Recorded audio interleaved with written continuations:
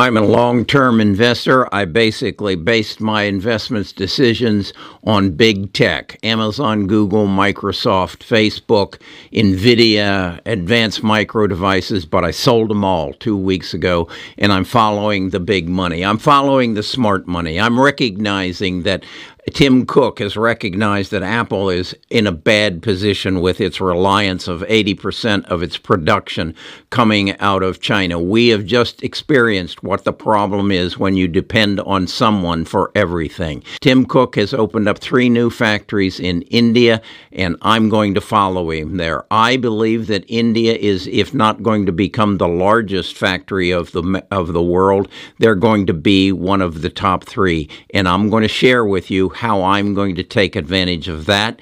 And I'm also looking into Vietnam. We have to diversify away from China. Best of Us Investors presents Kerry Griegmeier.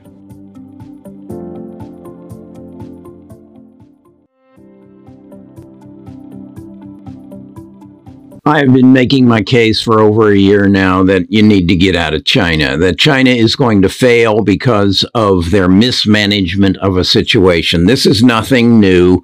Do you remember the name Eastman Kodak, Polaroid? Remember Xerox? Remember Sears and Roebuck? Well, countries fail. Countries screw it up as well, and China has screwed it up. They overbuilt their real estate. They devalued their money. They are in a bad position. They're misreacting to the COVID virus, and big money is trying to find their way out. And I am also doing that. I'm recognizing that some of our major manufacturers, such as Apple, has recognized that we can't be solely dependent on our product from a country like China, who is openly aggressive to us and making the statements that we're going to bury you in the future. And if in fact we want Taiwan, we'll just fly over and take it. And then our president just this Sunday said that it's going to mean war, and that's going to involve troops. Well, if I'm Tim Cook, if I'm anybody, if I'm Nike, if I'm anybody who's manufacturing in China, I'm saying I got to get out. And so I did my research, and I decided I needed to find where they're going to go. Well, yeah, they might come back to the United States with the benefit of 3D printing and robotics, but you aren't going to make socks that way, and you aren't going to make tennis shoes, and you're probably not going to be able to make Apple phones. So you've got to find cheap labor, and that takes me to India. So that's my first look. I went and found a video that basically explained to me China's relationship with India and India's relationship with China. I learned that they have a border dispute that's been going on for a number of years. I remember once when I read that China was potentially building some missile launching facilities out at that border. I've learned more about that, and I'm not going to go into detail on it. I'm going to show you a part of a video, and then I'm going to put a link to the full video where this young man does a wonderful job of explaining what's been happening the last 5 years and what he thinks and what I think is going to happen the next 5 years. So watch this. China plus one strategy. In simple words, we all know that companies from all across the world have their manufacturing hubs in China. So when COVID happened, the supply chain all across the world went for a toss because they were over dependent on just one country, which was China. To make matters worse, China came up with something called the Zero COVID policy. The new figures show the growing economic damage wrought by the country's ongoing COVID-19 lockdowns. Beijing's hardline Zero COVID strategy could ultimately lead to empty shelves in stores all over the world. And because of the Zero COVID policy, even now, thousands of companies are facing supply chain issues.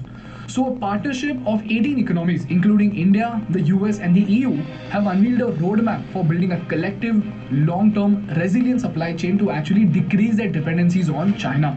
Now, although this was coined in 2013, it's only after the pandemic that it actually became a serious strategy to be pursued. And what this means is that instead of just China, these companies would invest in one more country as an alternative so that they could protect their supply chains from disruption.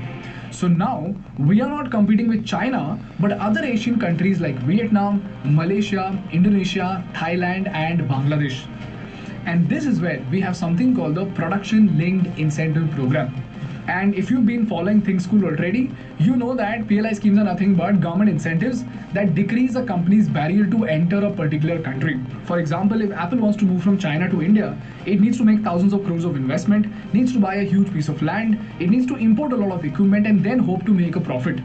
But this is where the government of India would set some benchmark for these manufacturers in exchange for incentives. For example, if they produce 8,000 crore worth of iPhones in India, then they'll be allowed to get a 4 to 6% cashback, and this could save them hundreds of crores. On top of that, for some companies, the government might waive off import duty on equipments, give a discount on the land, and sometimes may not even charge taxes until 3 years of their operation just so that they could break even. Add that up with cheap labor, and suddenly India becomes an extremely lucrative market for companies.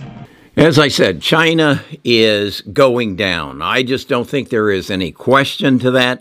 And I don't think I'm in that camp by myself. The camp I think I'm in by myself, though, is what are you going to do about it? Are you just going to sit on the side in cash like I am? Or are you going to find ways to invest your money? Again, if China's going down, who's coming up? And I think it's the second largest population in the world, and that's India. They have more of a democracy. Unlike Vietnam, who still operates under a communist system, I don't know if we want to get back into that real deep. I think the better choice is India. So what I've done is I've done my research. I've gone to Seeking Alpha. I've focused on some particular individuals who do some work in the Indian ETFs. I'm not in a position where I know the biggest Indian companies. When I do my research, they speak in a different language, meaning their finances are different. There's conversion rates. They talk about rupees and core, and I don't understand that. So I'm looking to ETFs to find my best place. Here are the two ETFs that I'm looking at right now. Okay, this is always my first stop of doing my research, and that's Seeking Alpha. I've identified two stocks, INDY and INDA, that are ETFs in this field. And so I came here to get a feeling of what they are. What I learned, and I learned it mostly here by going to Michael Grades. He's a CFA, a certified financial analyst, is that this is their S&P 500 of India, and it's a little heavy in finances. He tells us down here that they're geared heavy towards financial stocks. I'm not really, that doesn't excite me. But at the other hand, I'm gaining an understanding of what they do. So that's INDY. The other one that I'm interested in is INDA. This is also an ETF, and I would encourage you to use your Seeking Alpha and go through here and get an understanding of how they differ and what they do. What I'm doing here is a long-term investment. Do I believe I'm going to get a 10x out of this? No. But what I do believe is it's a lot better place for my cash than in cash. I believe that as these move, or as there is a move away from China, the world's going to recognize that Tim Cook and probably Microsoft and any number of other people are going to put their manufacturing facilities in places like India as opposed to China. I know Nike has opened some plants up in Vietnam. So as investors, if we know something's going down, we need to figure out what's going up. Now, what I also want to show you is on my Moomoo charts. This is my Moomoo chart on INDA. And you see it has a interesting feature here which it is calling it a arc bottom. And it's predicting then where, in fact, this is going to go from there. And you can see it's above the 200-day moving average. It's above the 50, and it's trading around the 9-day average here. What I saw here is it gives us the start time on the bowl, and it's a rising pattern. And its probability of being accurate is 93%. Tells me it's the support price in this bowl is $43.40, and then it has upward pressure at $44.95. So I went in today and bought some, and this is going to be my first entry into the Indian arena, if you will. Now, what I wanted to also show you, I went to this VS up here on your Moomoo chart, and I put it in here, and I'm going to compare the INDA to several other averages, and I'll show you that. What I'm showing you here is a comparison of the INDA, INDY, and the YXI, which is the short of China, and the S&P 500. We start all on March 30th, 2022, and we move across. And the one at the top is the short of China, and you can see it has performed the best of all of them, and the one that has formed the worst is the S&P 500. Now I want to bring it down to a shorter period of time. We're at 6 months. Let's look at three months. Now let's look at that short on China is outperforming. And now let's look here. These are the two, INDY and INDA. They're both up about 6% from, that would be June the 27th. Now let's bring it down into a shorter period of time of 1 month. Now the separation is even greater, and now we have the China up on top. The INDY and the INDI are basically the same, and the S&P is down here. So if I'm moving money out of my tech stocks and I'm wanting to put it someplace that has a potential to grow, conversely to where the S&P 500 is going, my first choice is to short China. My second choice is to go long India. And I have the two stocks. I'd encourage you to look deeper into INDA and INDY. I'm not saying put all of your money there.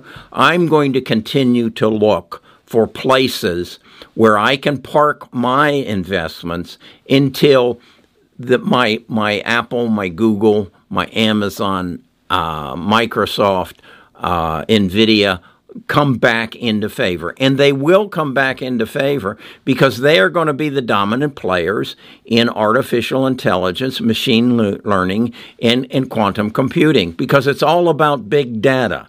And we know who has the data, and we know who the best processors of the data are, but now is not the time to be there. If you had told me 3 years ago, when I started this YouTube channel, 3 years ago will be in November, that I would be talking about moving my money to places like India, away from China, dealing with a war in Ukraine, in Russia, I'd say those things aren't going to happen, but they did, and they are. And I have to defend myself in saying, yeah, I'm a flip-flopper.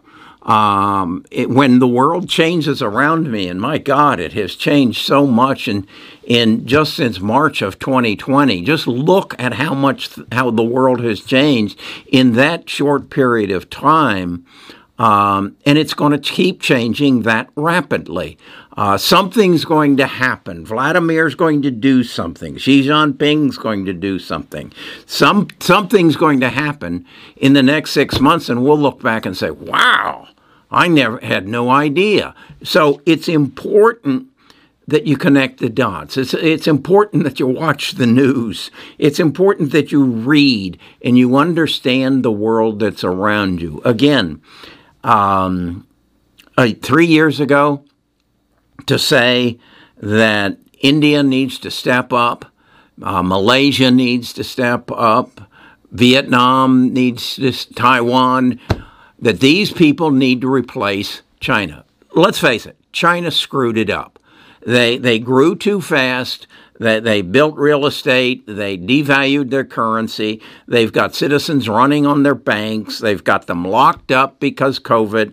They're in a historic drought, and they depend on rice, the most water-dependent crop in the world. I don't know what else could happen to make things more bleak in China right now. So I've got to get away from it. Tim Cook's recognizing he's got to get away from it. And I believe every major corporation in this world, from John Deere Tractor to Procter & Gamble, is saying, do we have any exposure to China right now? Do we have any exposure to Russia? We need to get away from it. Okay, that's my rant today. I'll talk to you again tomorrow. Hell, I have no idea what's going to happen tomorrow.